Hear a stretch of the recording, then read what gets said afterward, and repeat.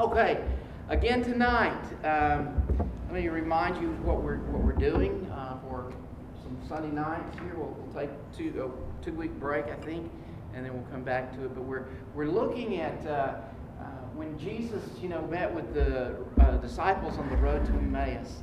We find it in Luke 24.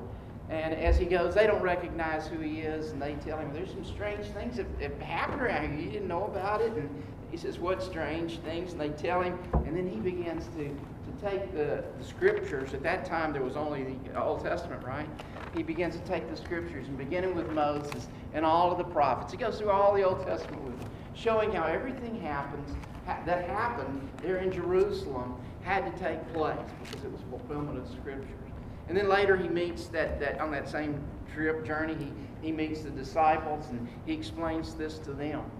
And you may recall Paul writing and talking about the Jews who are in the synagogues reading the Old Testament. And they're reading it without the light in the eyes of Jesus. And he says they're reading it, it's like a veil is over their face. They're not seeing what it's really all about. And so we're looking at Christ in the Old Testament. Last week we looked at him in the Old Testament in some very obvious ways. Prophecy is obviously the prophecies of his birth, the prophecy of his crucifixion, the prophecy of his resurrection. We have a lot of that. We went through some of those.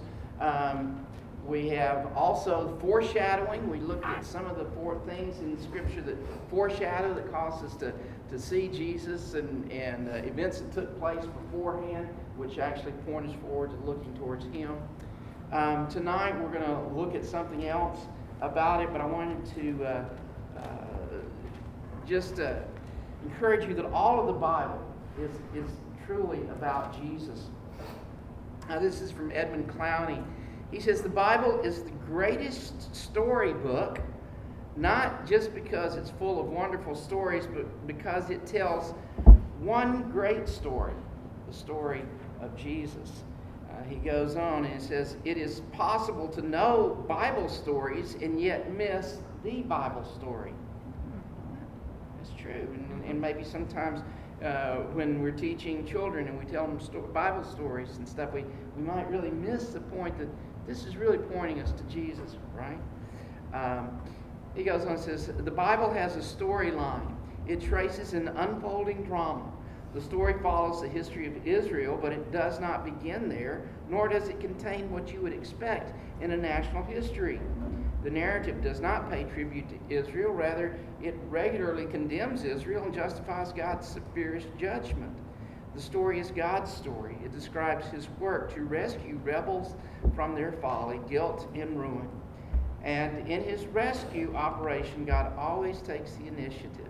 He goes on, only God's revelation can build a story where the end is anticipated from the beginning and where the guiding principle is not chance or fate, but promise. The purpose of God from the beginning centers on his Son. He quotes then from Colossians 1:15 and 16, he is the image of the invisible God, the firstborn over all creation. For by him all things were created, things in heaven and on earth, visible and invisible, all things were created by him and for him.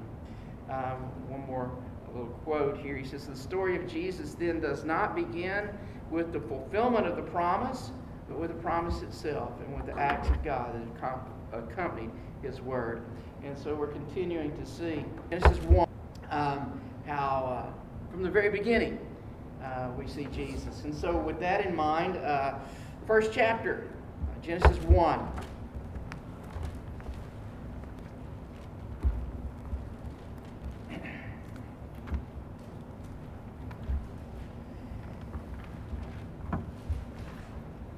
We mentioned this briefly in the sermon this morning, some of these things, but I want us to see it again tonight. You're going into a little more detail tonight.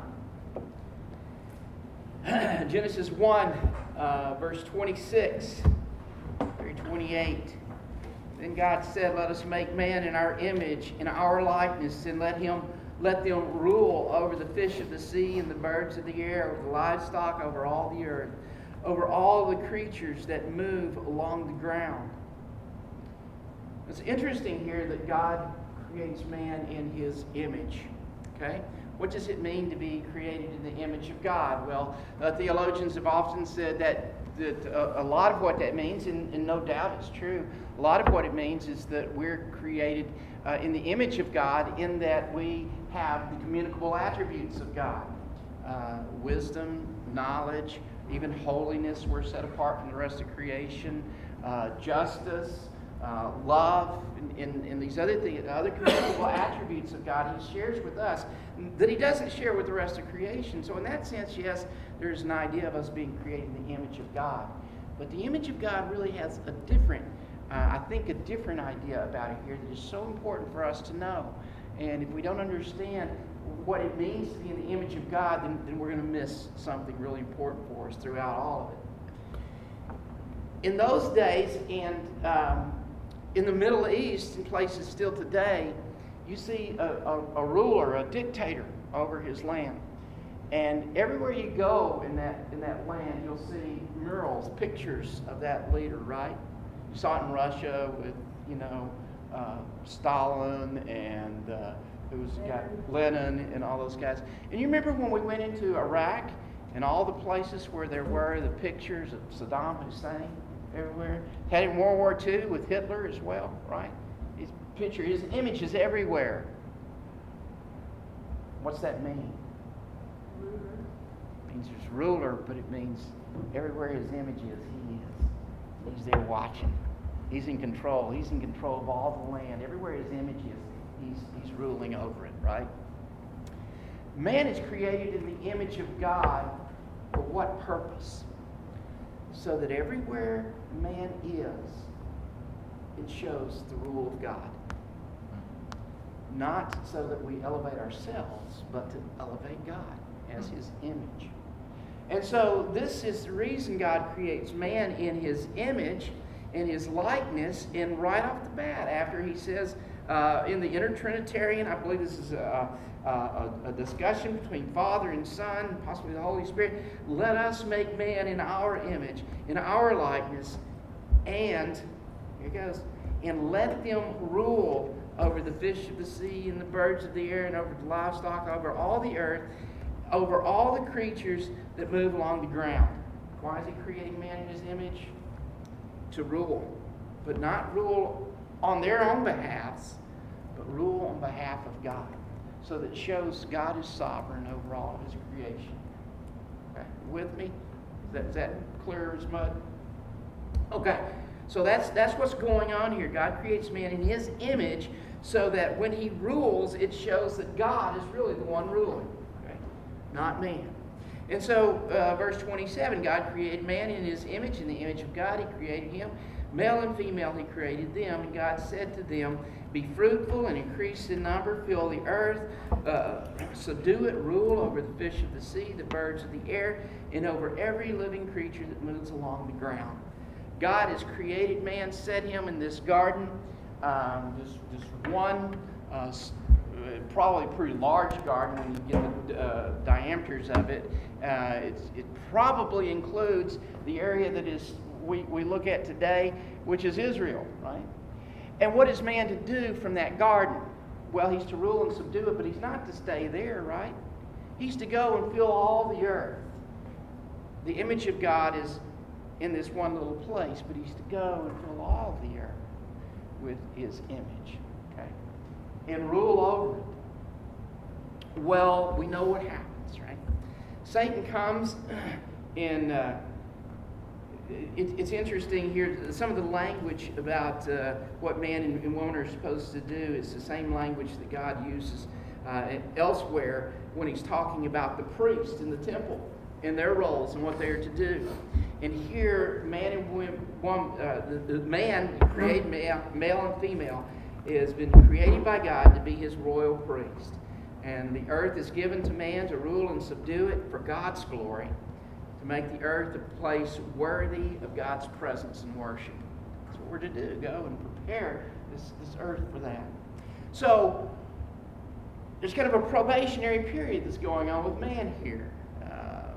he says, God takes him, puts him in the garden, and probation says the probationary period's got one rule, right? You're free to eat from any tree in the garden except for the one tree, the tree of the knowledge of good and evil. And so we know that Satan comes and tempts man at that point, and man succumbs to the temptation, gives in, and in doing that, he gives over to Satan the rule that he had been given by God. We're going to look at that in a little bit more in just a minute. But what happens to the image of God then in man? It becomes distorted. Yeah, it's distorted. You remember how in elementary school, or maybe older for some of us, we would take the little school photos you get, and somebody hand them out, and you get mad at somebody. You didn't necessarily like them all that much, and you had their little school photo. Remember what you do? You take your pen out, mark a tooth out, and black out an eye, make some horns on them. What do you do? Yeah, you're distorting that image. And you look at it, and that doesn't look like them at all, does it? What happens when man disobeys God and rebels against Him? That image is distorted. And so when that happens, man's not able to take the image of God and go out into all creation and rule and subdue it like he should. Instead, he has succumbed to the temptation. He's abrogated that authority. He's not able to adequately represent God as his image in all the world. Satan seems to have won the battle at that point, and so he took the rule in the world, and he's ruling over creation. Look with me in a couple of passages here. John chapter 12.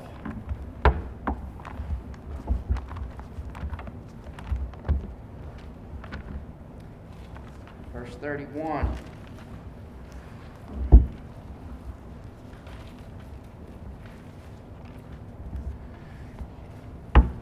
And just to see what he's calling Satan here, okay? John 12:31. Now is the time for judgment on this world. Now the prince of this world will be driven out. Who's the prince of this world?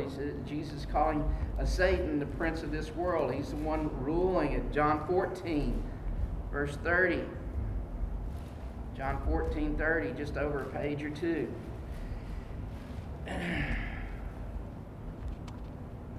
I will not speak with you much longer, for the prince of this world is coming, and he has no hold on me, and so on. He calls Satan the prince of this world. John 16, verse 11. See it again. And in regard to judgment, because the prince of this world now stands condemned. So Jesus is calling Satan the prince of this world. He is the one who is ruling this world. In 2 Corinthians chapter 4.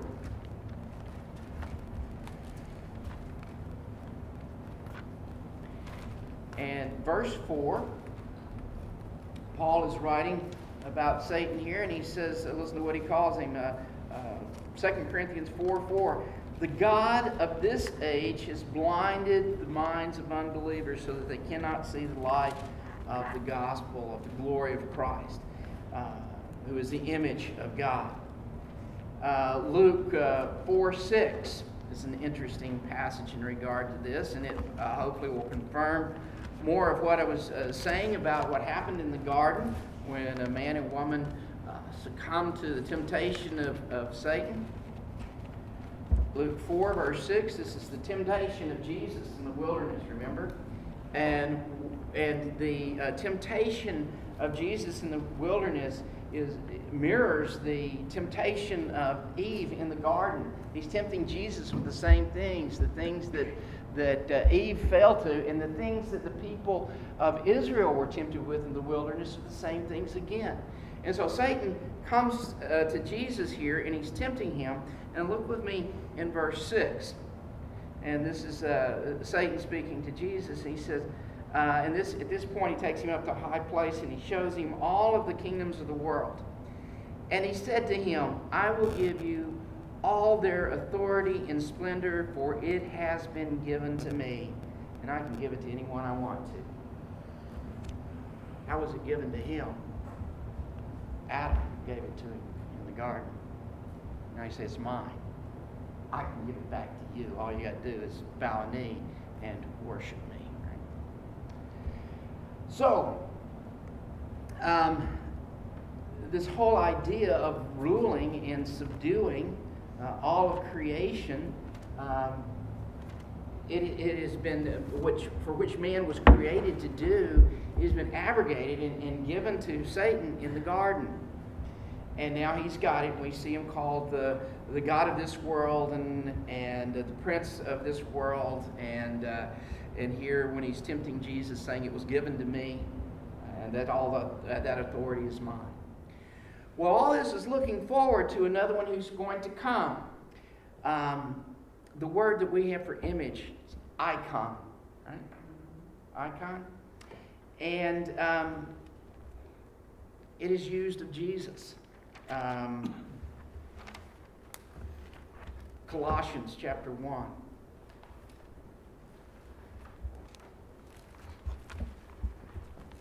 Turn there.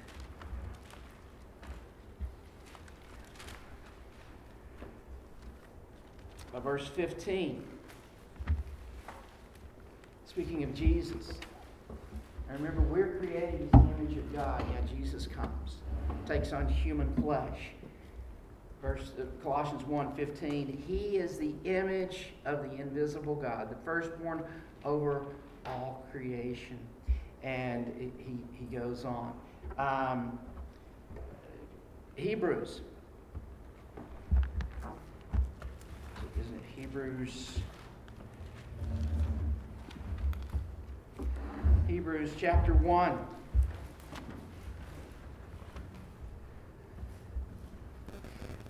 The Son is the radiance of God's glory, the exact representation of His being. That's Hebrews 1, verse 4. Verse 3. The Son is the radiance of God's glory, the exact representation of His being. Jesus comes as the true image of God, right? Not tainted, not changed in any way, not marred in any way like we are because of sin, because He came as a high priest who suffered every way, even as we are, and yet without flesh. Right? I mean, without sin, right? He was tempted in every way, even as we are, and yet He's without sin. He came and He took on human flesh, John 1:14. The Word became flesh and made His dwelling among men.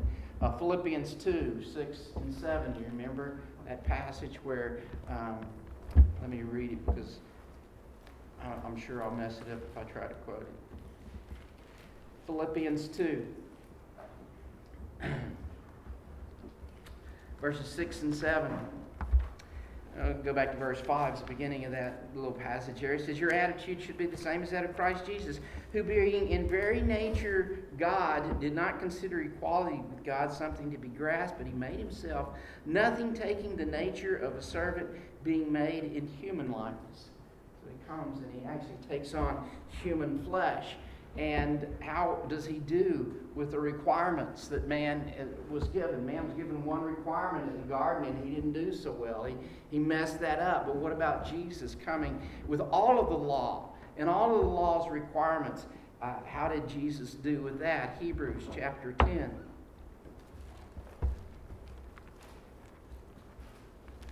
And verse 7, the author of Hebrews is quoting from the Old Testament. He's quoting this about Jesus. These are words that the psalmist has written, and the author of Hebrews putting them into Jesus' mouth. And he says, then I said, here am I, it is written about me in the scroll. I've come to do your will, O God. How well did He do His will? Jesus, you remember in the high priestly prayer, which is found in what chapter? John chapter 17. Very good. The high priestly prayer of Jesus. And He's coming to the Lord and He's praying. In John 17, verse 4, I have brought you glory on earth by completing the work you gave me to do. Everything that God has given Jesus to do, He came and He did. We see it in Hebrews, again, chapter 4, verse 17.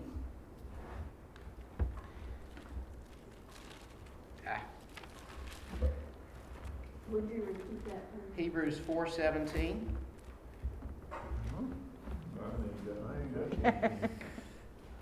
Well, let's try verse 15 then. Let's see if that'll work a little better for you. Hebrews 4:15. I'm going to say it again. I like that. For we do not have a high priest who's unable to sympathize with our weakness, but we have one who has been tempted in every way, just as we are, yet without sin. How well did Jesus accomplish what the Father had for Him to do? How well did Jesus come and show forth the image of God? Perfectly. What man was supposed to do in the garden, so that the whole world would be full of God's glory, because the image of God would go throughout the world as His royal priest, shining forth His glory to show everyone. When Jesus comes, and you remember how many times, I don't have them listed here, but how many times in the book of John especially, He says, I didn't come to do my will. I didn't come to bring glory to myself. I came to bring glory to the Father. And then again, in His high priestly prayer, John 17, He says, you know what? I came and I brought glory to you by doing all You required me to do. The reason for the image of God is to bring glory to God in all the earth. Jesus comes and He fulfills that. You remember when I mentioned to you the fact that, I didn't have time to go into this, but I can tell you where to find it if you're interested. The diameters, the dimensions of the Garden of Eden being pretty much where Israel is today, that little strip of land, Mediterranean. What were they to do? They were to go from there and spread out into all the earth and bring glory to God, right? And to spread the glory of God that way. Jesus comes and He fulfills the law of God perfectly. He is the perfect image of God. Now, Acts chapter 1. Where are they located in Acts chapter 1? Jerusalem, right? In Acts chapter 1, Jesus comes to them and they say, are you going to restore the kingdom to Israel at this time? And He says, it's not for you to know the day and the hour. But I think He does tell them in a way, but maybe they didn't perceive it right then that He was answering, but I believe He does. Verse 8. Here is the one who has completely fulfilled what it meant to be the image of God, to show forth God's glory into all the earth. And listen to this. But you will receive power when the Holy Spirit comes on you, and you will be my witnesses in Jerusalem, in all Judea and Samaria, and to the ends of the earth. It began in paradise, Garden of Eden. Same geographical location as where Israel is. And it was to spread out into all the earth, taking the glory of God as His image, taking the glory of God into all the earth.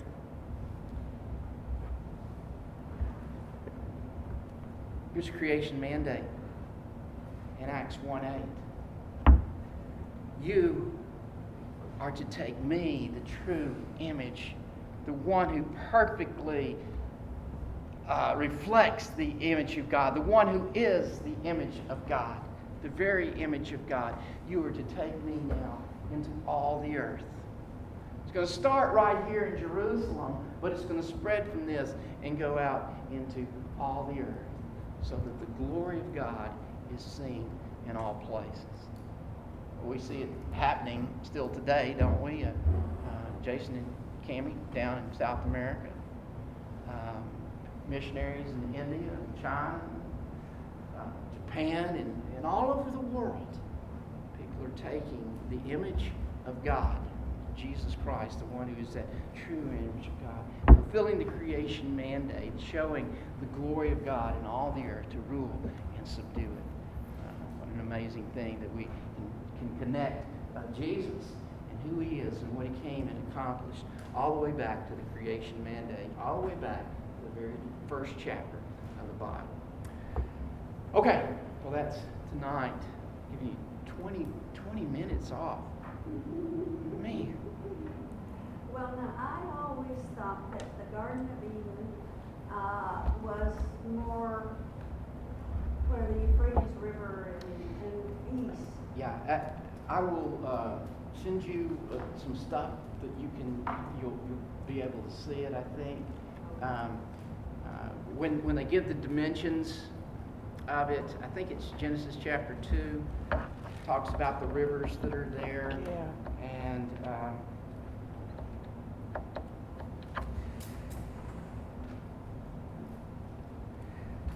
God planted a garden in the east of Eden. Starting in verse 10 and so on. Those dimensions, some of the places are quite obvious that are there. And when I point you to the directions, it's Richard Pratt does it, and he shows you how this is. He even takes a map and puts it on there, big colors that shows you how it pretty much included the area of what is present. We would call it present day Israel. So it's kind of cool to see that, and then to see how once again starting from basically the same place and saying, all right, now let's fulfill this mandate we started with, and taking the glory of God into all the earth.